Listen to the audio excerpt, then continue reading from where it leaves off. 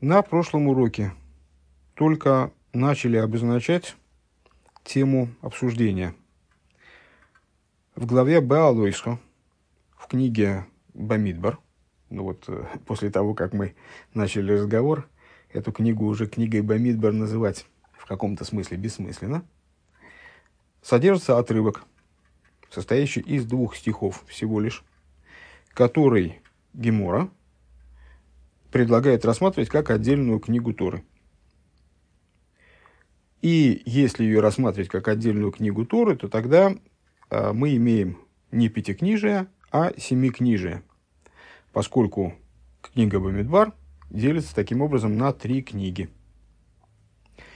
И, в общем, технически, формально, вроде как данное заявление понятно вполне, хотя, разумеется, нуждается в додумывании, но именно формально предлагается рассматривать какую-то часть книги Бамидбар как отдельную книгу, и таким образом получается отрывок до, отрывок после. Книга Бамидбар как отдельная книга, не актуальна тогда, и остальные книги как они есть. Вместо 5 получается 7. Зачем это нужно? В связи с чем целесообразно такое деление? Вопрос, но пока сейчас мы им не занимаемся. Но даже если формально принять такую систему деления, то тогда появляется необходимость понять ряд вещей. И из этого самого ряда вещей мы, собственно, только первую вещь и обговорили. Если делить таким образом пятикнижие, то получится, что 3-я из книг в Беаалейсхо начинается со стиха «И был народ как ропчущие», с неугодного события, которое привело, мягко говоря, к негативным последствиям, гибели евреев и так далее. Дальше вслед за этим следует история греха Мирьям с Аароном, когда они обсуждали Мойше, и это было сочтено для них как великий грех. Дальше, в последующих главах, речь идет о грехе разведчиков. То есть, с этого момента, буквально с самого начала 3-й из этих книг условных, начинаются негативные события. И самое начало этого отрывка, самое начало этой, получается, 6-й книги Пятикнижия при таком делении, каждое слово этого начала, каждое слово стиха насчет ропчущих представляет собой отсылку к чему-то крайне негативному, то есть заявляет нечто негативное. И согласно заведенному обычаю, который мы с вами обсуждали в связи многократно, на утреннем Хасидусе, в связи с названиями недельных глав, и, естественно, в связи с названиями книг, обычно какое-то из первых слов отрывка некоторого недельной главы, тем более книги, становится ее заглавием. Так вот, когда мудрецы обсуждают деление книги Бамидбар на 3 книги, они первую книгу называют, соответственно, Бамидбар, точно так же, как при делении на 5 книг, вторую Вайги бен Соя, а 3-ю они вообще никак не называют. И это, в общем, странно. Странно не то, что дальше начинаются негативные события, и само начало этой книги негативное, и каждое из слов, которое там в начале какой-то негативный контекст имеет. А странно то, что не называется эта книга вообще никак. Никак не обозначается ее название, скажем. И продолжаем рассуждение. В Пинуахе мы на странице 144, в правом столбике, 2-й абзац снизу. Почему-то, кстати говоря, почему мы там закончили, ума не приложу, потому что до 2-го вопроса осталось 2 строчки ровно. Так уж получилось, значит, так получилось. Улыгаэр зе угэпэх герой сатейра хаев одам ливорах аларо к мойшим миворах алатойва. То есть, существа вопроса мы не договорили. Я сейчас и пытался лихорадочно сообразить, и в чем существо вопроса. А существо вопроса в том, что Тора, и неоднократно заявляет нам, и это одна из фундаментальных вещей в нашей вере, что человек обязан благословлять по поводу дурных событий, по поводу негативных вещей, Всевышнего точно так же, как он благословляет Бога в связи с событиями позитивными. И вот тогда становится понятно.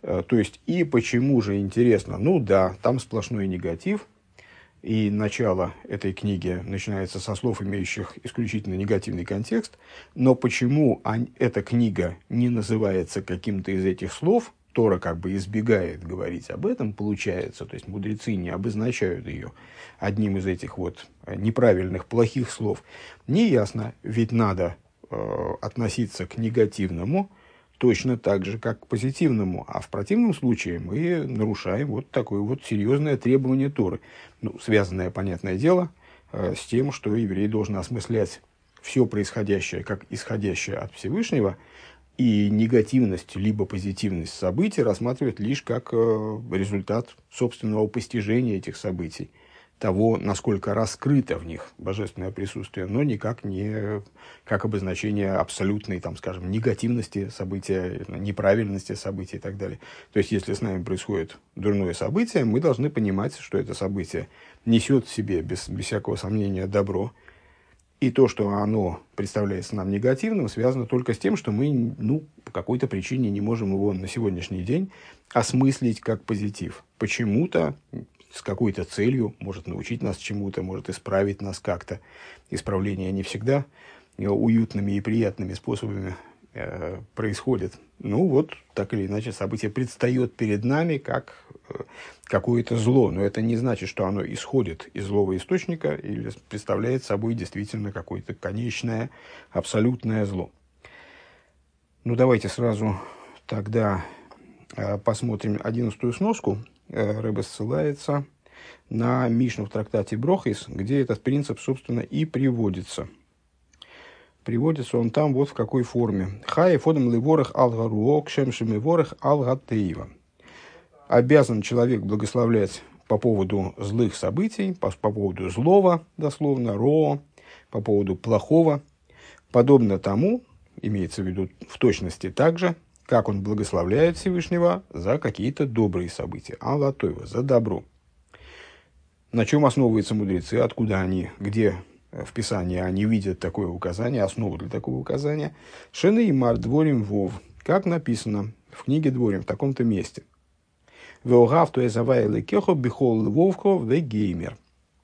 Учат они это ни много ни мало из 2 стиха Шма. «И люби Бога Всесильного твоего всем сердцем твоим». Всем сердцем твоим в данном случае они интерпретируют как «бехол вовхо бишны яцрехо». Всем твоим сердцем обоими твоими ецерами, биецер тоев увейцер гора,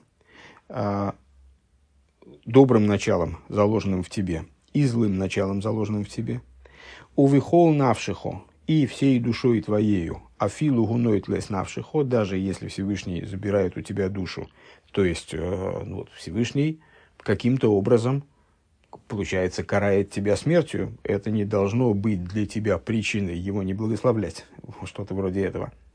Увихол мейдехо бихол мамоинха. И всем бихол мейдехо, всем твоим меоид, то есть всем имуществом твоим. Дова рахер бихол мейдехо бихол мидова мида шигу мойдет лихо.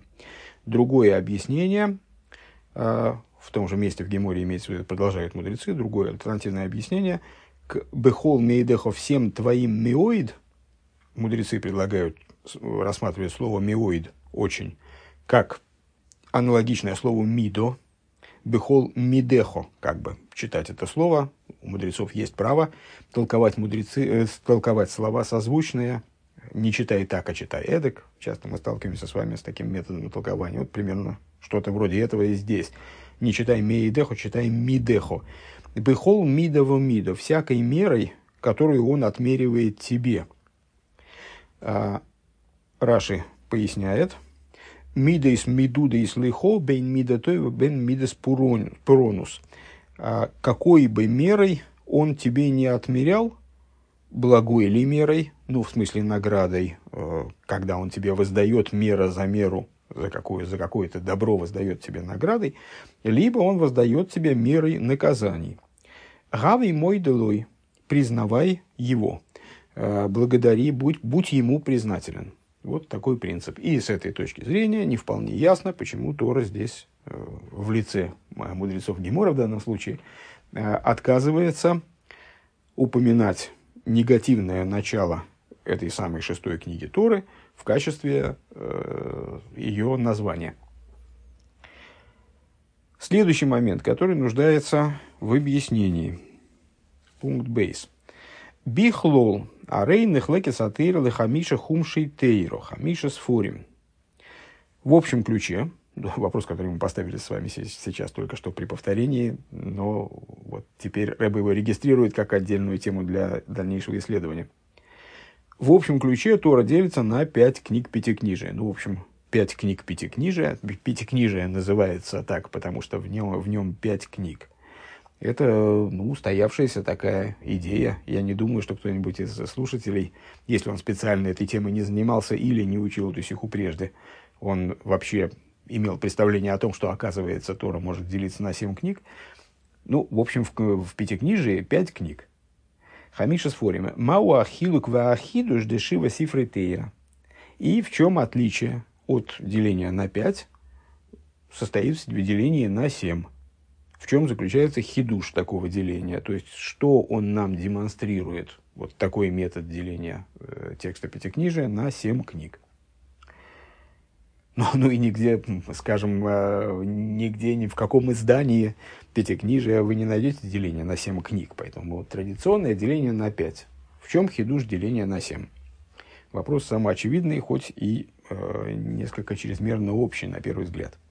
Ну, справимся с разъяснением этого вопроса до конца беседы. Вопрос, гимл. Кейван ша халука де сейфер бамидбар легимер сфорим. Шек это яйцо мименом мисхалки скулатыр зайн сфорим. Гибе пашет Беаалейсхо давка. Деление книги Бамидбар на три книги, следствием которого является деление всей Торы на 7 книг, происходит именно в недельной главе Беаалейсхо. Цорих лоймар шееиш бейнеем шайхус тейханис. Отсюда, с очевидностью, между делением вот этим, пока мы не вскрыли хидуш этого деления, то есть зачем вообще нужно деление на 7 и чем оно помогает, что оно нам дает. Но, тем не менее, еще до того, как мы в этом разобрались, понятно, что если это деление обуславливается недельной главой Беаалейсхо, следовательно, между Беаалейсхо и делением на 7 есть какая-то содержательная связь. Бепаштус ашайхус бейнейрам мувенес миках. Попросту, то есть напрашивается сказать, и, в общем, действительно не надо быть большим мудрецом, а просто достаточно взглянуть на текст, и можно сообразить, по крайней мере, уловить такую параллель, хотя бы внешнюю. Попросту связь между ними понятна из того, что в недельной главе Беаалейсхо говорится про минору. Микахша минойра Беаалейсхо занейрис. То есть начинается недельная глава, собственно, с разговора о миноре при воздымании тобой светильников миноры. Это обращение к Аарону, который должен был зажигать минору. Кшура и миня на тейра тойроэр. Вот эта вот идея миноры, озвучивающаяся именно там, акцентируемая недельной главой Беаалейсхо, связана с идеей Торы. Каким образом? Потому что Тора – свет, Тойра – оэр. Параллель между Торой, божественным знанием, и светом самоочевидно и тоже акцентируется Писанием. Окшемши Беаалейсхо занейрес мамурков мишиванейрес. И отсюда вроде как напрашивается сказать, вот огонь храмовой миноры, он состоял из 7 составляющих, вот это было 7 светильников, которые давали свет. Подобно этому, очевидно, в Торе должно быть заложено что-то такое вот семисвечное, что-то такое подобное в плане деления на 7. Как гамма тейра нехлекес лишива сиврей тейра. Подобно тому, как свет миноры делился на свет 7 светильников, подобно этому в Торе должно быть деление на 7 свитков, на 7, книг Торы. Кнегет ашива нейрес, которые соответствовали бы 7 светильникам. Сейчас мы по сноскам пройдемся, когда договорим предложение до конца. Маги ашайхус бытойхина иньоне векейца дзематим и махалука дехамиша хумшей тейра. Ну и, следовательно, отсюда, из понимания, по крайней мере, повод мы поняли для такого деления. Вот теперь надо разобраться, в чем связь между делением света миноры на 7, между тем, что минора состояла из 7 светильников, упростим эту подачу, и делением Торы на 7 книг, и как это пересекается с делением на 5. Как это дружит, как это рифмуется с делением на 5. Тоже дело долгого будущего разговора. Значит, здесь у нас вагон сносок, правда, Пинох расшифровывает по существу только одну. 12-13 это просто ссылка на текст в Танахе, на нашу главу и на Мишлей. А вот 14 сноска это Лишива Сифра и Тейра. Значит, вот получается, что деление миноры на 7 светильников, оно параллельно очевидно и обуславливает упоминание миноры, которая делилась на 7 светильников, обуславливает то, что именно в этой главе Тора делится так, чтобы в итоге получалось 7 книг. Довольно объемный, развернутый пассаж в оригинальной сноске 14. «Векшем шикол шива аныр зэм хелек минора ахас». И подобно тому, поясняет Ребе здесь, как 7 светильников миноры представляют собой части одной миноры. Микшо зуров ад ерехо ад пирхо микшо ги. И представляет собой части одной миноры не в том смысле, в котором детали, там, не знаю, много, 4 колеса автомобиля представляют собой части одного автомобиля, а в гораздо более таком ядреном смысле. Поскольку минора, как вы помните, должна была изготавливаться из цельного куска золота. И ни в коем случае не собираться из разрозненных деталей, которые изготовлены по отдельности. Она должна была каким-то образом воссоздаваться достаточно сложным, наверное, технологически образом, из цельного слитка золота. И по этой причине ее 7 ветвей и 7 светильников представляли собой действительно одно в совершенной степени целое с ней. Прошосейну шом. К мой хен кол хилкей атыры, подобно этому все части Торы, зайн сифры тейра, то есть в нашем случае вот эти вот самые 7 книг Торы, эхем мипи агвура вякол тойра савает мимо ты гойра вегдуша эмес хулу. Все они представляют собой, не соображу, кого Ребе цитирует в данном случае, а это комментарий Рамбама к Мишне на трактат Сангедрин в таком-то месте. И смотри, Сангедрин еще и в другом месте, и, очевидно, это Пинуах нам распишет более подробно. Ну, то есть, это из комментария Рамбама к Мишне. Так вот, Рамбам там говорит, что вся Тора целиком, она из уст Всесильного дана, и все представляет собой совершенную, чистую и в истинном смысле святую Тору Всевышнего. Вот это актуально для всех 7 книг в равной совершенной степени, подобно тому, как все светильники миноры представляют собой части этого исходного золотого слитка. И нету различия между, скажем, стихом из недельной главы Ваишлах «А темна была наложницей» и так далее, стиха, смысл которого, ну, он, безусловно, есть, но он какой-то очень частный, очень, если так можно выразиться, может показаться таким незначительным, частным, мелким, по отношению, скажем, «Саной хиавай ликехо», с «Я Бог всесильный твой», с первого речения Всевышнего на горе Синай, который составляет фундамент нашей религии.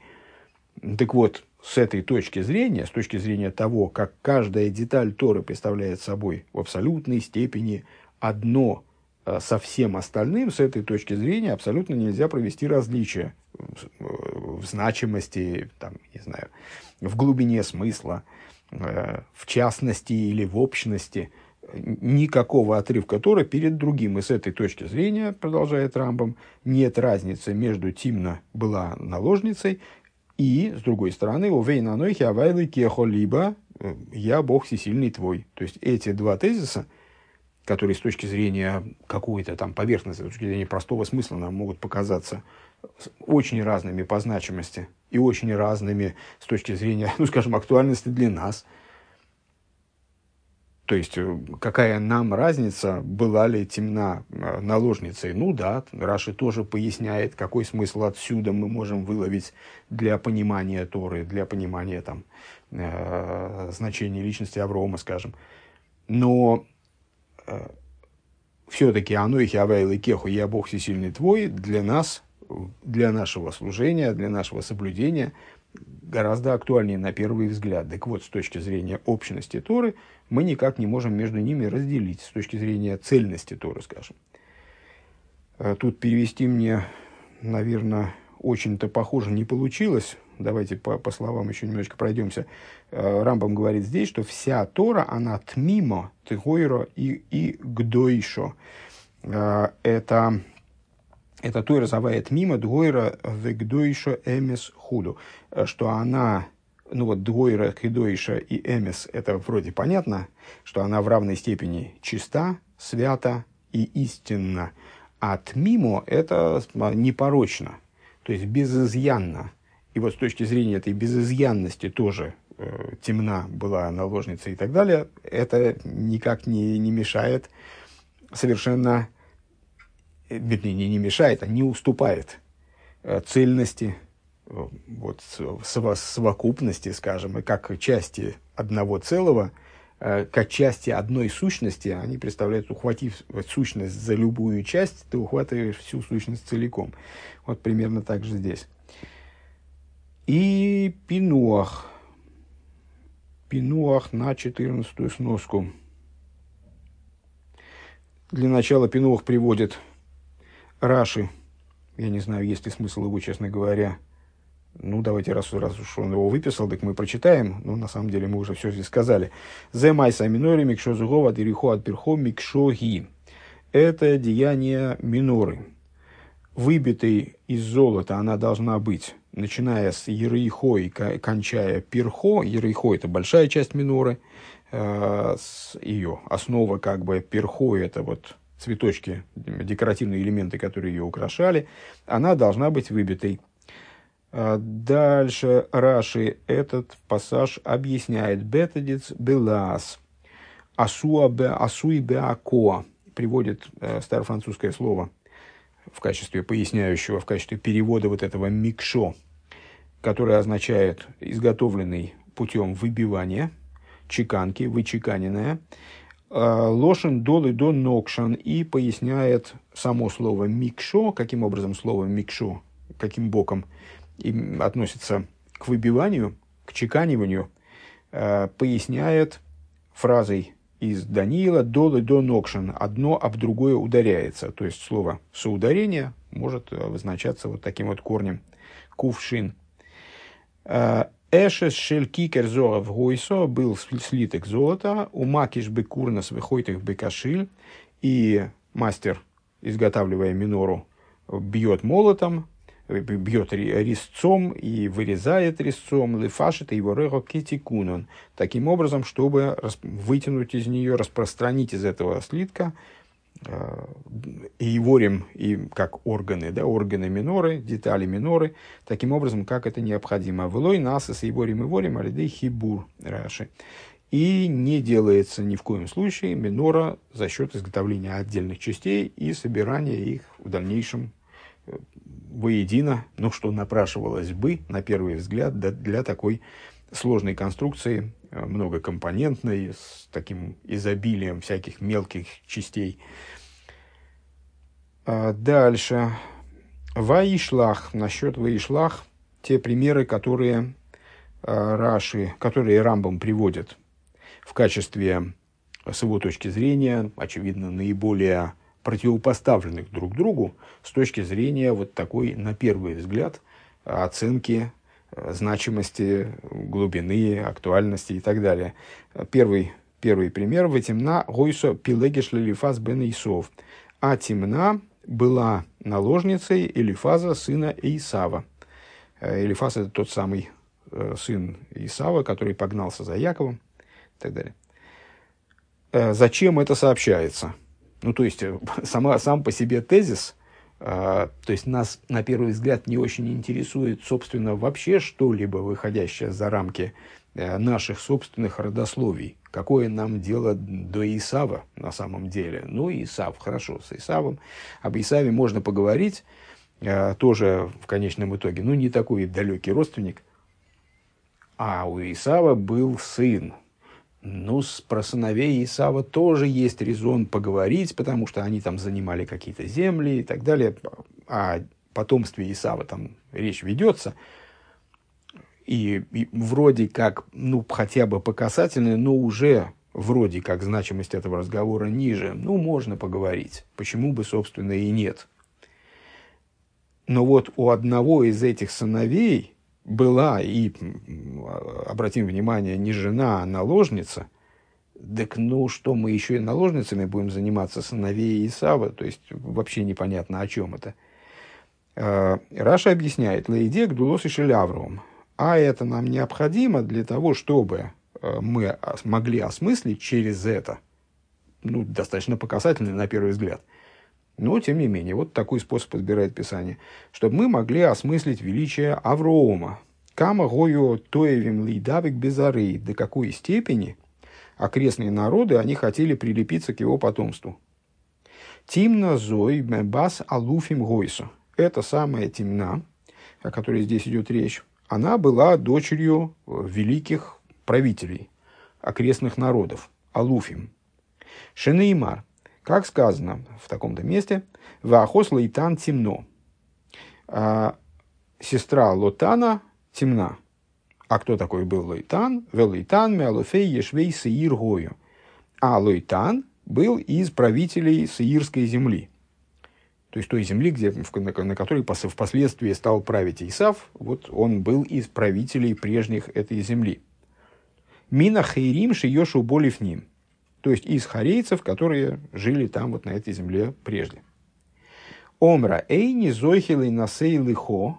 И это самая Тимна, то есть, ну, по существу, принцесса тамошняя, очень знатная особа, она решила для себя, что она дословно сказала: «Я не удостоюсь жениться на тебе». То есть она понимала, что даже Исав не возьмет ее в жены, потому что значимость семьи Аврома настолько высока, что, ну, не годятся нам такие жены, короче.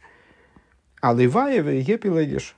Так дай-то Бог, чтобы я хотя бы в качестве наложницы смогла как-то вписаться в вашу семью.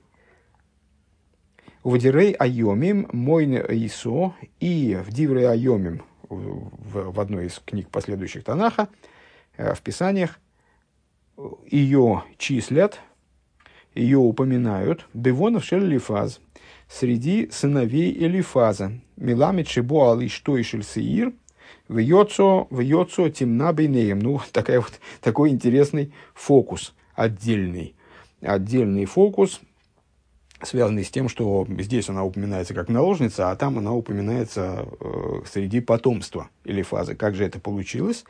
А это потому, что Элифаз вступил в сожительство Миламит, что он, Элифаз, вступил в сожительство с женой Сеира, в Йоцо темна бейнейгам, и родилась у него такая вот она заодно еще и дочка. В Экшигода нас испилакшей, когда она выросла, стала его наложницей. Везоу вахейс лейтан темно, и в этом смысл высказывания сестра Лотана темна. Ну, имеется в виду, если я правильно понимаю, что заодно из этого стиха, то есть с одной стороны мы понимаем величие Аврома, что, мол, из-за Авроома окрестные народы, они готовы были, даже самые знатные из них, пытаться каким-то образом породниться с потомством, даже не с ключевым, не с корневым потомством Авроома, которое лежало в данном случае через Якова, но через Исава, через его там какие-то ветви. С другой стороны, о нравах самого Исава можем мы здесь поговорить. Так, везеу веахой слейтан темно, и это то, о чем сказано, сестра Латана темна, велой моно им бней сеир, шигой сахи сей, минга эм, велой мино ов. И не считает она, не посчитала она его сыновьями Сеира, потому что она была сестра его по матери, а не по отцу. Ну, в смысле, настоящим отцом ее был Элифаз. В этом смысле. На этом пинуах к 14 сноске, мягко говоря, не заканчивается, а нас еще ожидают два отрывка из комментария Рамбама к Мишне. На Сангедрин в двух разных местах. Один фрагмент – это на Сангедрин в Перек Хейлек. В Перек Хейлек, в особом совершенно разделе трактата Сангедрин, в котором упоминается масса вещей, которые касаются будущего освобождения, идеи Машиаха и так далее, Рамбам располагает свои принципы, которые вот эти вот формулируют, такие так называемые, как он здесь их называет, основы, исоидейс, которые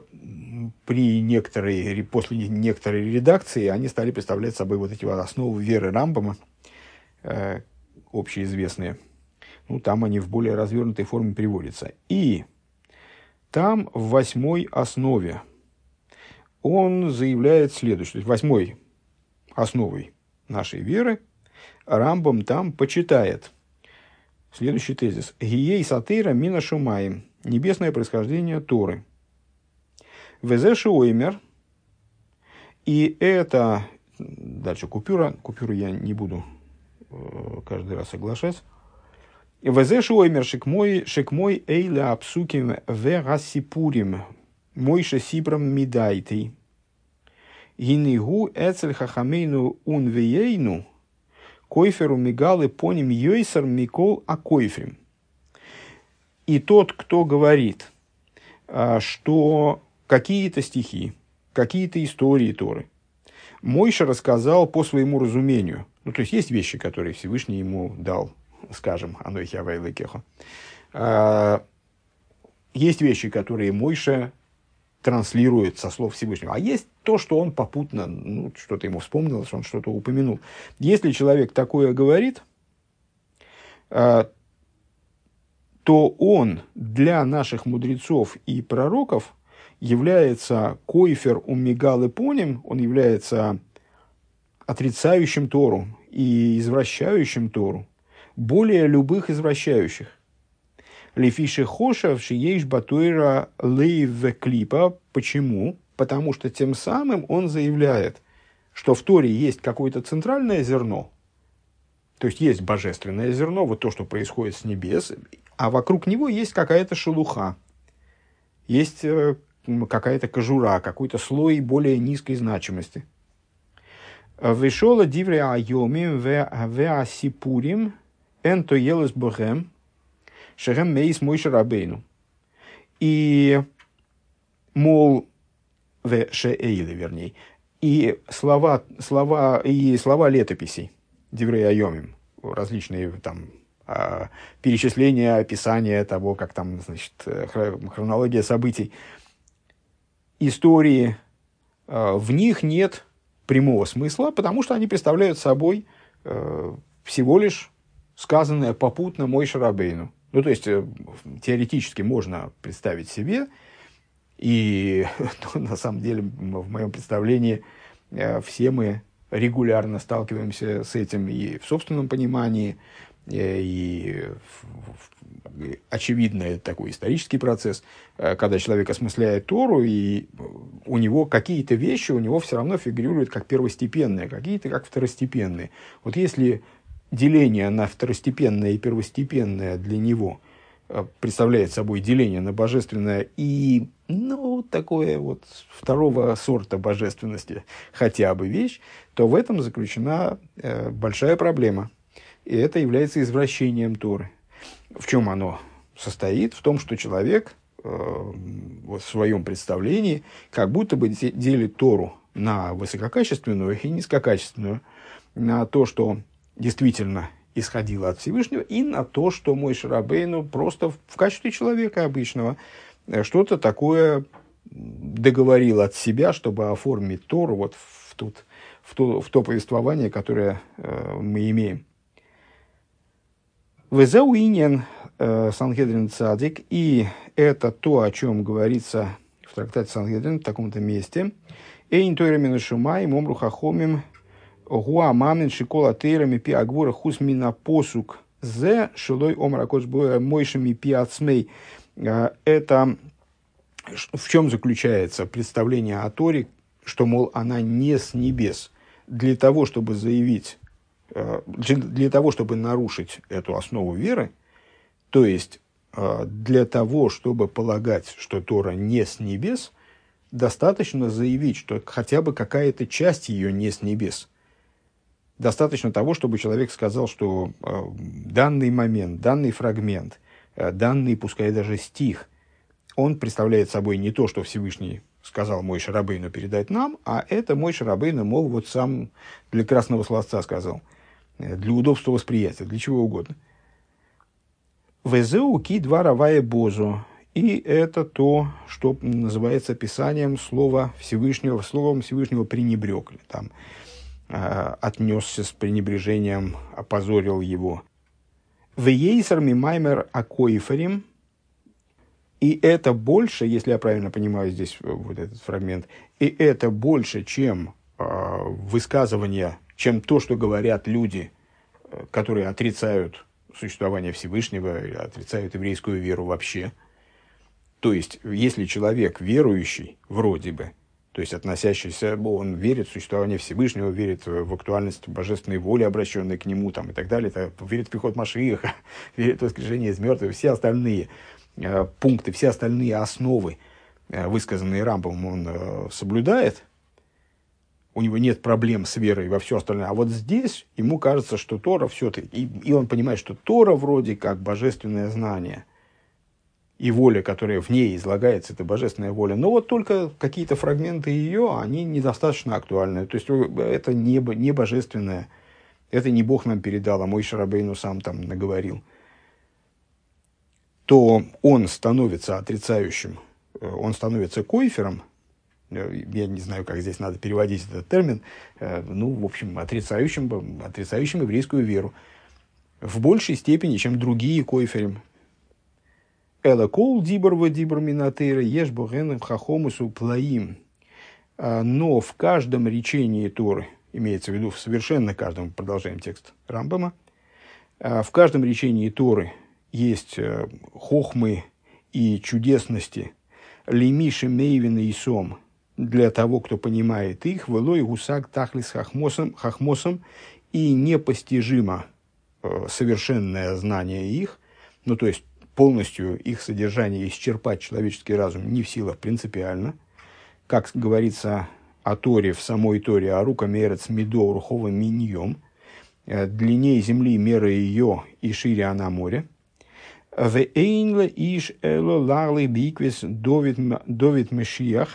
И единственное, что может делать человек, это следовать по стопам Давида, помазанника, Леликей Янкев, к Богу Якова, Шииспал, Гал и Найва, Бита, Нефлоес, Метеоросеху.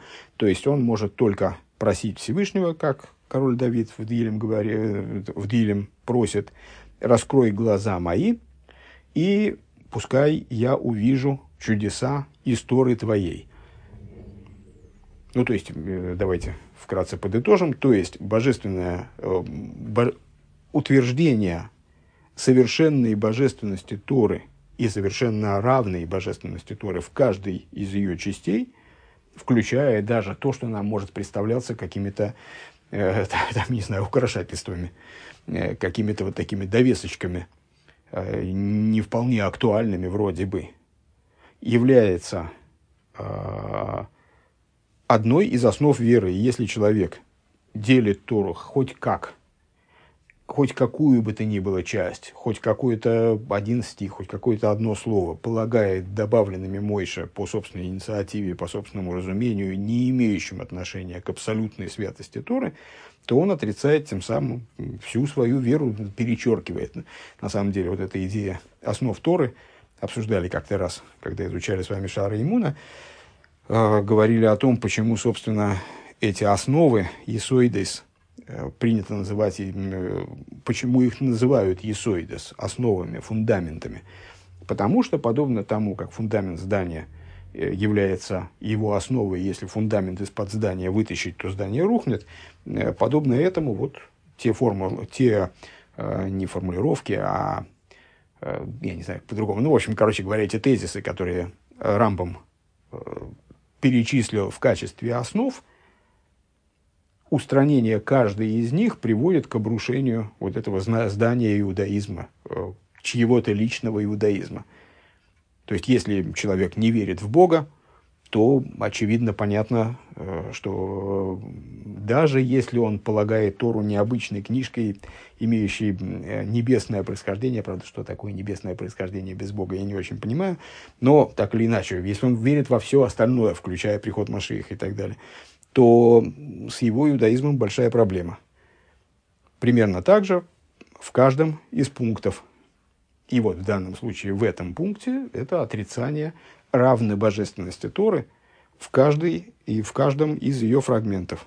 Если в каком-то из фрагментов Торы человек видит недостаточную божественность, неравенство с другими фрагментами, то он тогда обрушивает здание своего иудаизма. Как бы. И на самом деле, завершает Рамбам, в любом фрагменте Торы, абсолютно в любом ее стихе, в любом ее слове, содержится огромное количество информации, божественного знания именно, по глубине неизмеримого, дна которого человек достичь не может. Единственное, что он может, это просить Всевышнего, чтобы тот ему раскрыл те тайны, те глубины, те чудеса, которые скрываются в каждом из фрагментов. А второй отрывок, кстати говоря, это я неаккуратно прочитал, невнимательно, это не из Рамбама, не из комментария к Мишне, а отсылает нас сноска у Рэбе, смотри, мол, еще Сангедрин в таком-то месте, ну тоже, если я правильно понимаю, в Перек Хейдек, в том же самом разделе, просто сам трактат Цадик Тес Бейс.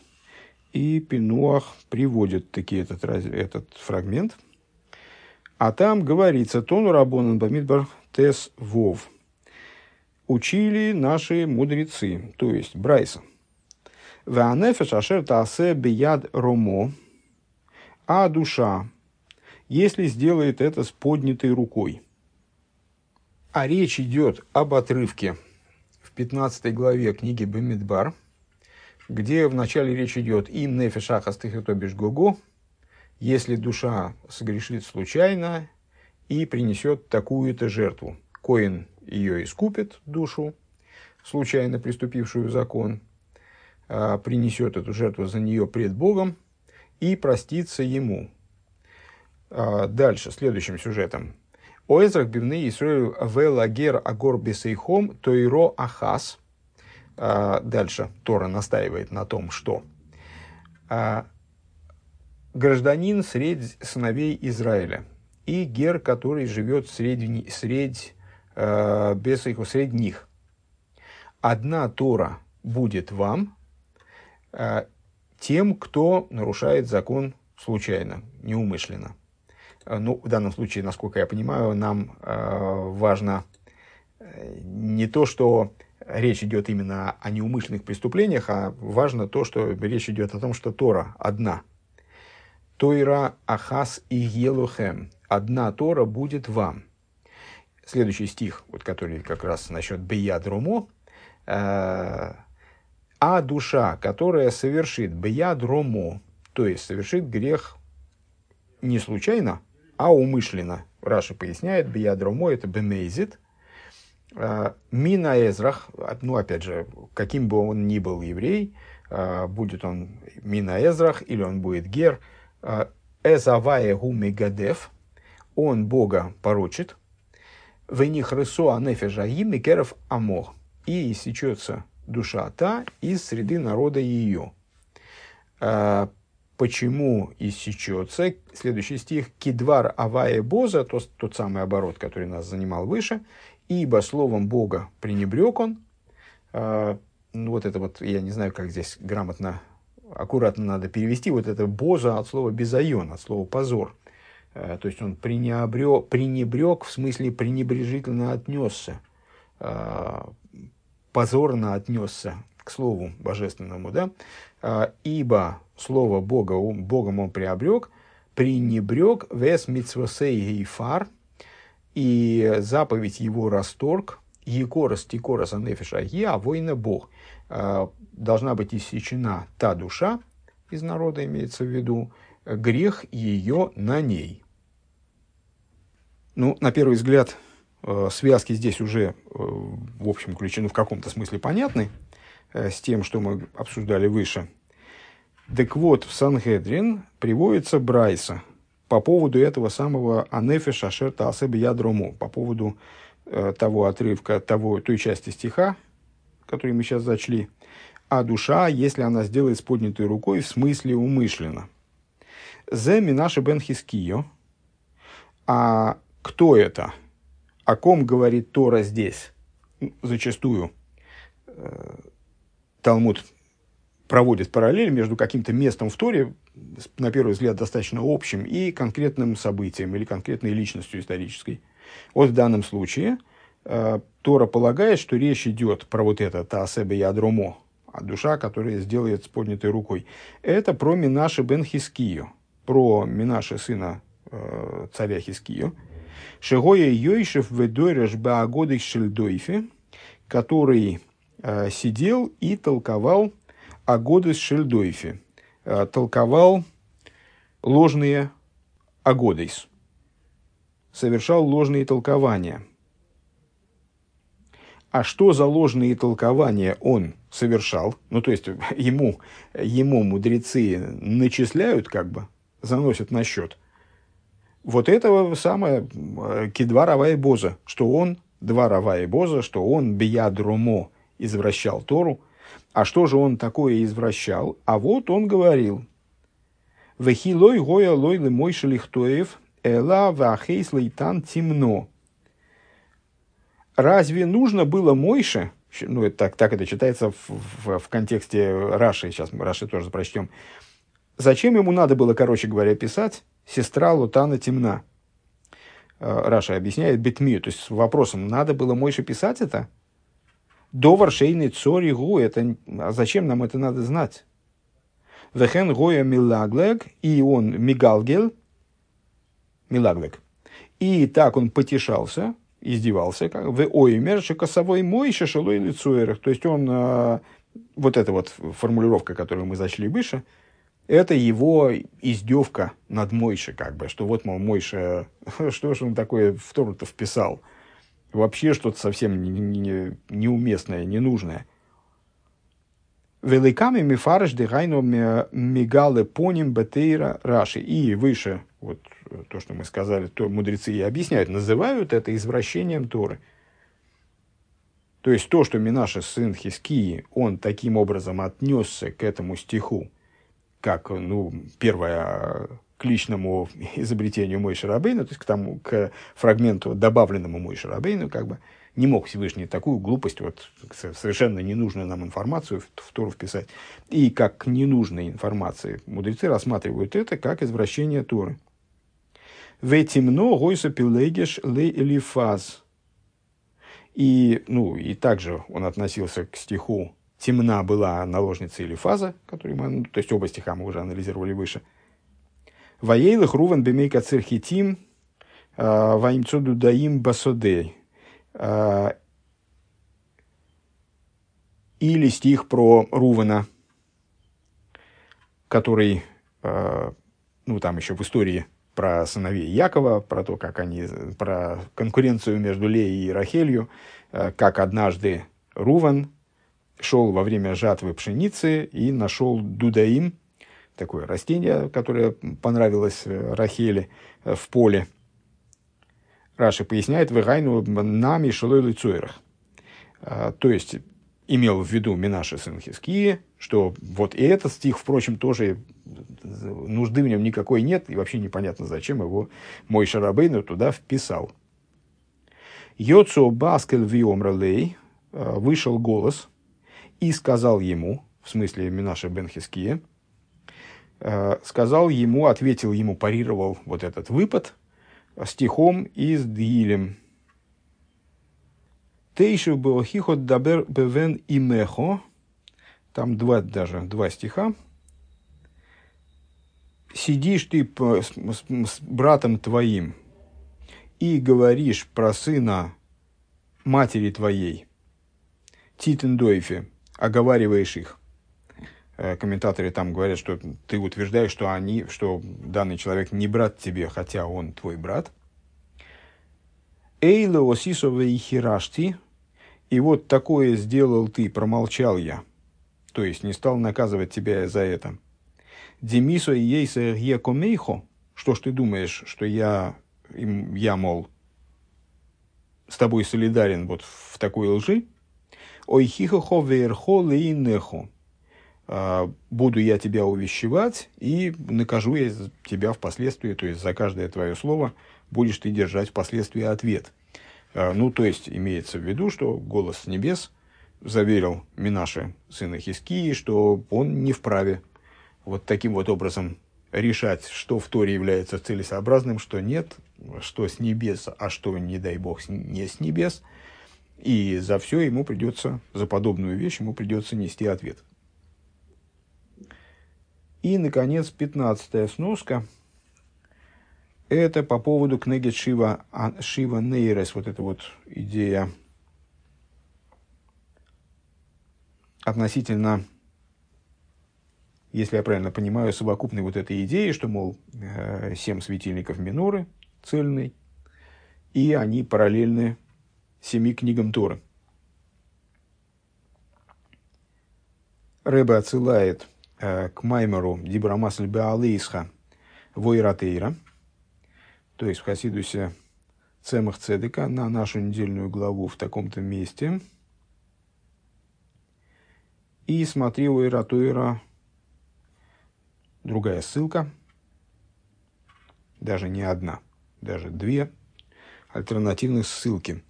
И теперь в Пинуахе по этим ссылкам мы и пойдем. Тут получается довольно немало, надо сказать. Первое – это Беаалейсхо. У Иратуира на главу Беаалейсхо, на нашу недельную главу. Дабер ве омарто.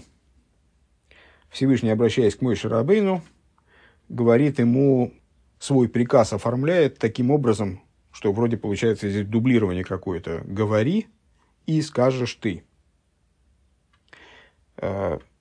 Мудрецы объясняют это следующим образом. Пиреш Абахья миядвелы дейрес. Объясняет Рабейну Бахья, имеется в виду «сейчас скажи», и что это актуально также и на будущие поколения. То есть данный приказ, он актуален с сегодняшнего дня и далее до бесконечности. «Вегайну кеа минейра ноик лейлом». То есть, применительно к истории с минорой, это означает, что минора актуальна во всех последующих поколениях, во всех последующих храмах и так далее.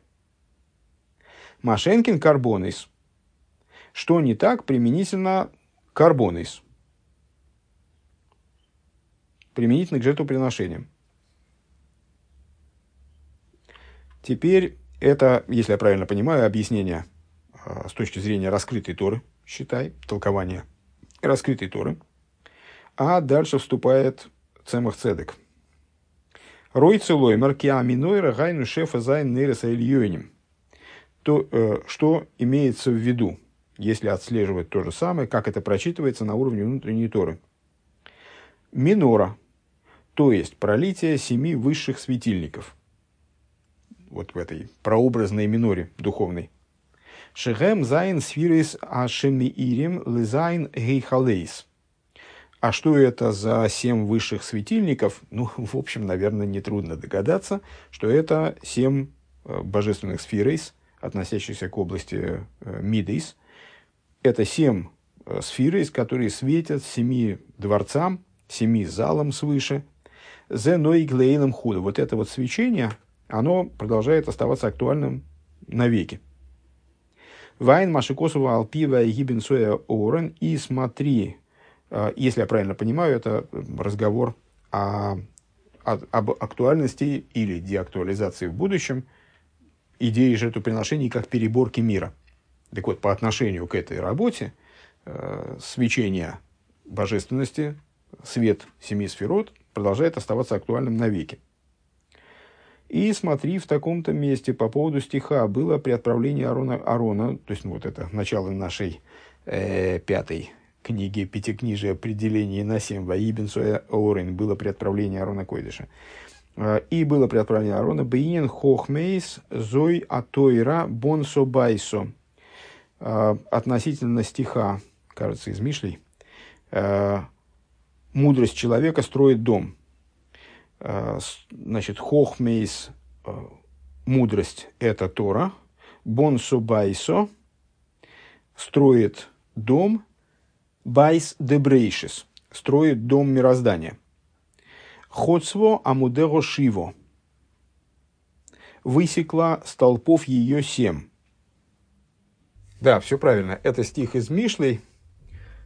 Тес алеф. Хохмес бонсо байсо, бонсо бейсо, хоцва мудеро шиво. Мудрости выстроили дом ее. Мудрости в именительном падеже, не в дательном. Выстроили дом ее, высекла столпов ее 7. И каким образом предлагается это здесь понимать? А как 7 книг Торы, как раз-таки, да, к нашей теме, прямо-таки. Хоцво амудего шиво, 7 столпов, это шиво сифрей тейра.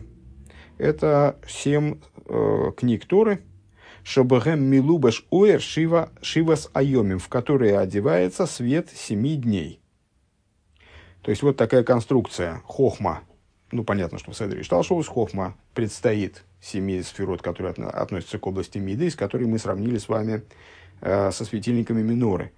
Значит, хохма строит брейшис, строит мироздание таким образом, что в мироздании есть 7 подразделений, вот эти вот мироздания зиждется на 7 столпах, которые соответствуют 7 сфирейс. И вот это деление, оно соответствует 7 книгам Торы, то есть Тора единая, которая хохмейс, она основывается, и она делится на 7 книг Торы, которые являются оплотом для мироздания.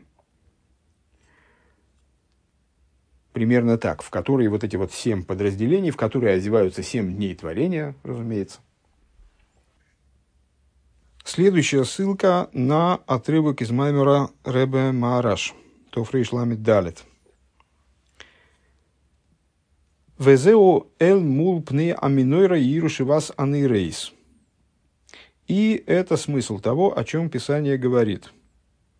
Напротив внутренности миноры, ко внутренности миноры будут светить 7 светильников.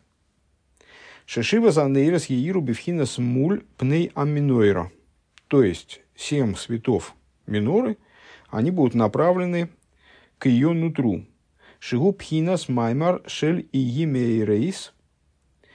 То есть, а что является ее нутром? То есть, к чему они обращены, с чем они связаны? С исходным речением, которое прозвучало при творении мироздания, да будут светильники.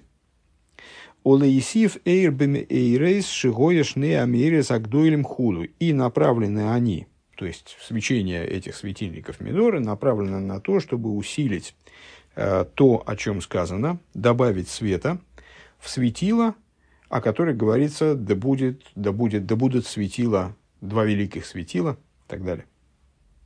Вейне акоя хазеши иру шивазанный рейс. И вот сила на то, чтобы 7 светильников миноры создавали такое вот прибавление, чтобы они светили. Зеу алидея атеира шиги гамкин пхинас шиво. Это обуславливает Тора, которая также подразумевает деление на 7, которое тоже находится в аспекте 7. Векмойши косов, ходсу амудео шиво, и ссылается Ребе Мараш здесь на тот же самый стих из Мишлей, высекла столпов ее 7, вомру рабейсейну эйлу шива сфорим. И мудрецы наши сказали, учителя наши сказали, это 7 книг. 7 книг, на которые Тора делится, вот как раз согласно тому делению, которое мы здесь разбираем. Кихейлек бамидбар нехлак лишлойшо, поскольку часть, которая обычно именуется бамидбар, делится на 3 части. Вайги бенсоя аурен гусейфер бифне ацмохулу. Стихи Вайги бенсоя представляют собой отдельную книгу. Ваалидея атоира шигуби мпхинас шемена теев алгароиш. Йор — это закон худу. И благодаря Торе, которая представляет собой доброе масло, которое возливается на голову и стекает на бороду Аарона, смотри, Вильям, алидейзе йохал и галис эзанейрес эльмул пнеаминейра. По этой причине, возможно, то есть она масло, которое в этих светильниках сгорает и вот таким образом добавляет света мирозданию.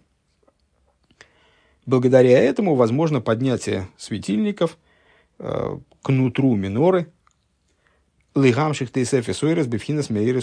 таким образом, чтобы они даже дали дополнительный свет светилам, которые были сотворены в начале мироздания. То есть дополнили чем-то мироздание, усилили мироздание. Усилили свет, увеличили свет внутри мироздания. Следующий фрагмент из Маймера Ребе Рашаба теперь уже. Рейш Айнхес. В ей шломер бедерех эфшер. И, возможно, попробовать так объяснить. Шаашива анейрес. Ну, понятно, что это фрагмент из какого-то большого маймера, поэтому он вырван в определенном смысле из контекста. Вот это можно попробовать так, на первый взгляд, объяснить. Это Шаашива анейрес ген гамкин инин хоцу амудео шеген зайн сифритейра хулю. Что 7 светильников представляют собой также идею, о которой в Мишле говорится, высекла столпов ее 7, которые сообразуются 7, которые представляют собой те самые 7 книг Торы. «Ва минойра гибхина стойра». А минора представляет собой аспект Торы. «Да минойра бедорем ва аройце лигахким ядрим хулю». И к этому Ребе Рашаб привязывает высказывание мудрецов относительно того, что человек, который хочет умудриться, в зависимости от того, какие задачи перед собой человек ставит, он, значит, может обращаться в молитве в какую-то из сторон света. И если человек ставит перед собой задачу лигахким, то есть обрести хохму, то он должен обратиться в сторону юга. А в храме что находилось на юге? С южной стороны находилась как раз-таки минора. «Ва минора ги гилу мяурин», и минора представляет собой раскрытие Аарона Койдыша. Ну, то есть, с одной стороны, получается, что вот через этот самый юг минора связана с идеей хохмы. С другой стороны, минора представляет собой раскрытие Аарона Койдыша. Аарона Койдыш – однозначно идея Торы. Представляет собой раскрытие Аарона. Векмойши косов ашло да алух из шебоорен из галус шалахем гу ойра минора худу. Об этом говорит напрямую книга «Две скрижали завета», что скрижали, находящиеся в Аарона Койдыше, раскрываются в свете миноры и так далее.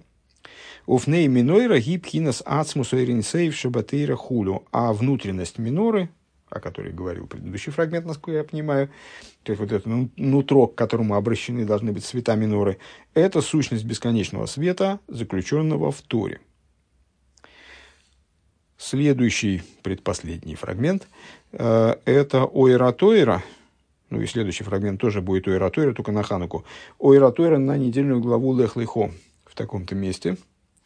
Омру рабейсейну бегемора перек юдвов де шабес. Сказали мудрецы, сказали наши учителя в Геморе, в 15 главе трактата Шабес.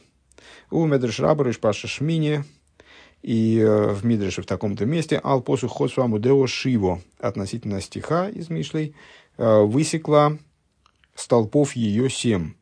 Эйлу Шива Сифрей Тейра – это 7 книг Торы. В Ейшли Фарышки Сейфер Брейшис Гу Хесед. И как это следует объяснить. То есть, как здесь интерпретируют деление на 7 книг Цемах Цедек Торы.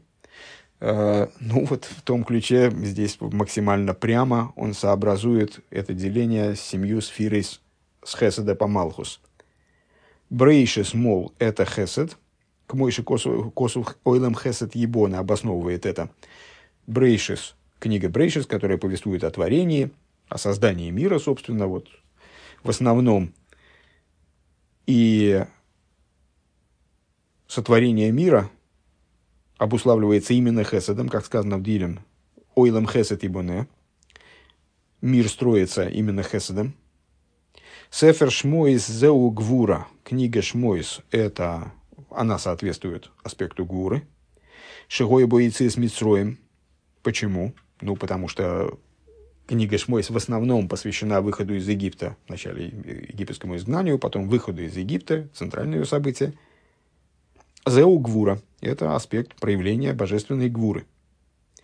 Ой, Брохес Перек Ароя. А в трактате Брохес в такой-то главе, в таком-то месте, Омру Лихо Авая Агдула Зой Майса Брешес Ва Гвура Зой Цис Митсроим Худу.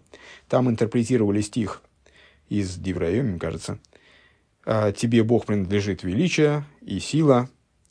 То, что мы читаем ближе к завершению Псуки Дзимра. Так вот, там они интерпретировали Гдулу как творение, то есть Хесед – это творение, Гвура – это выход из Египта. Сефер Ваикра Ешлоймер Тиферес. Книга Ваикра соответствует сфере Тиферес. Кивой инин бейса мигдеш ва карбонис ва амоедис, поскольку основным содержанием этой книги является разговор о храме, о жертвоприношениях, о праздниках, в смысле праздничного служения, шикол зепхинас тиферес, что относится к аспекту тиферес все.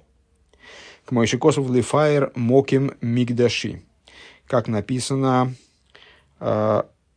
сделать великолепным место святилища моего. Ишая Симен Самах, Гимел, Овейс Тифарти Афаэр. Это была строчка из книги пророка Ишаи. И другой пример. Бейс Тифартехо Эфаэр. Дом великолепия моего увеликолеплю я. Сделаю великолепным я. Ухсив, то есть это все от слова Тиферес. Тиферес, Эфаэр. Там же в Ишае. Ухсив оиз весиферес мигдушей. И также в книге Тилим в таком-то месте храм называется, значит, святилище называется, определяется как сила и тиферес. Оиз ветиферес. Мизвуль котшихо весифартухо. Также в Ешае святилище. Ну, приводит еще один аргумент, что святилище соответствует аспекту тиферес. Вехен бигдей коин годль не кроем тиферес. Также одежды первосвященника называются тиферес. Сефер Бамидбар гу гимел сфорим. А книга Бамидбар делится на трое, согласно той схеме, которую мы разбираем, собственно. Ну и в этом соответствии это сферот Нецехот Есоид. Мишна Тойра Зеу Малхус. И Мишна Тойра, то бишь книга Дворим, соответствует аспекту Малхус. Везеу Хот Свамудео Шива. Интересно, что это он как раз не обосновывает ни то, ни другое, ни соответствие Бамидбар Нецехот Есоид, ни Дворим Малхус. Ну, с Дворим Малхус вроде понятно более-менее, потому что это завершение, реализация. А вот с Нецехот Есоид мне, например, не очень понятно, ну, в смысле, совершенно не помешала бы аргументация.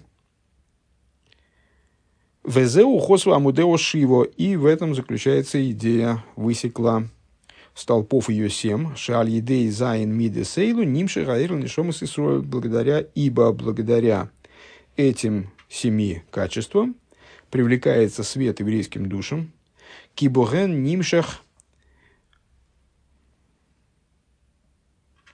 Мигимал решойним, ибо через них привлекается свет от трех первых, помните, гимал решойним и зайн тахтойним, сфирис делится условно на две группы, хесед гбурут и ферес, хохма бина дас, или в другом делении кесар хохма бина, которые называются первыми, и дальше 7 последующих, 7 нижних. 7 нижних – это вот сферот, относящийся к комплексу мидейс. Так вот, через них привлекается из гимала решойним в ал-йодам нимшах нишомес, а благодаря этим, то есть 7 нижним, привлекается уже непосредственно к еврейским душам свет божественный.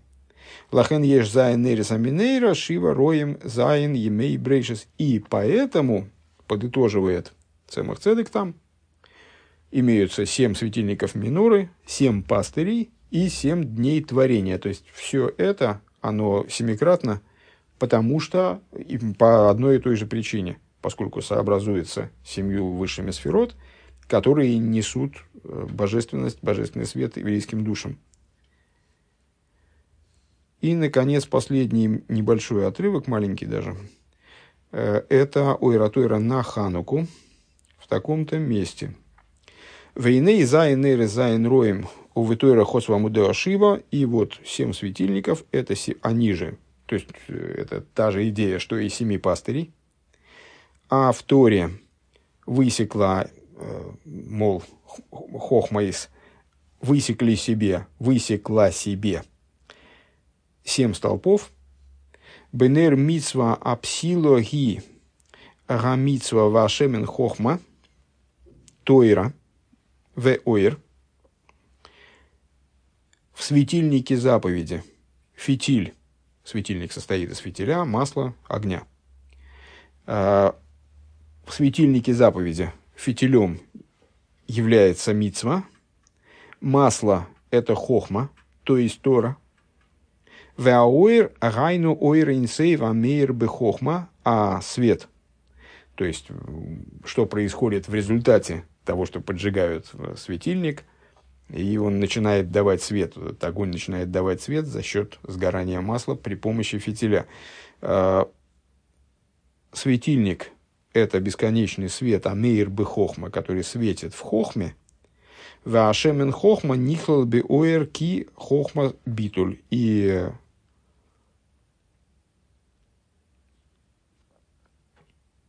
масло хохмы включается в этот свет, то есть вот выходит этим светом, реализуется этим светом, поскольку идея хохмы – это битуль. Вот такие вот фрагменты. На этом сегодня остановимся.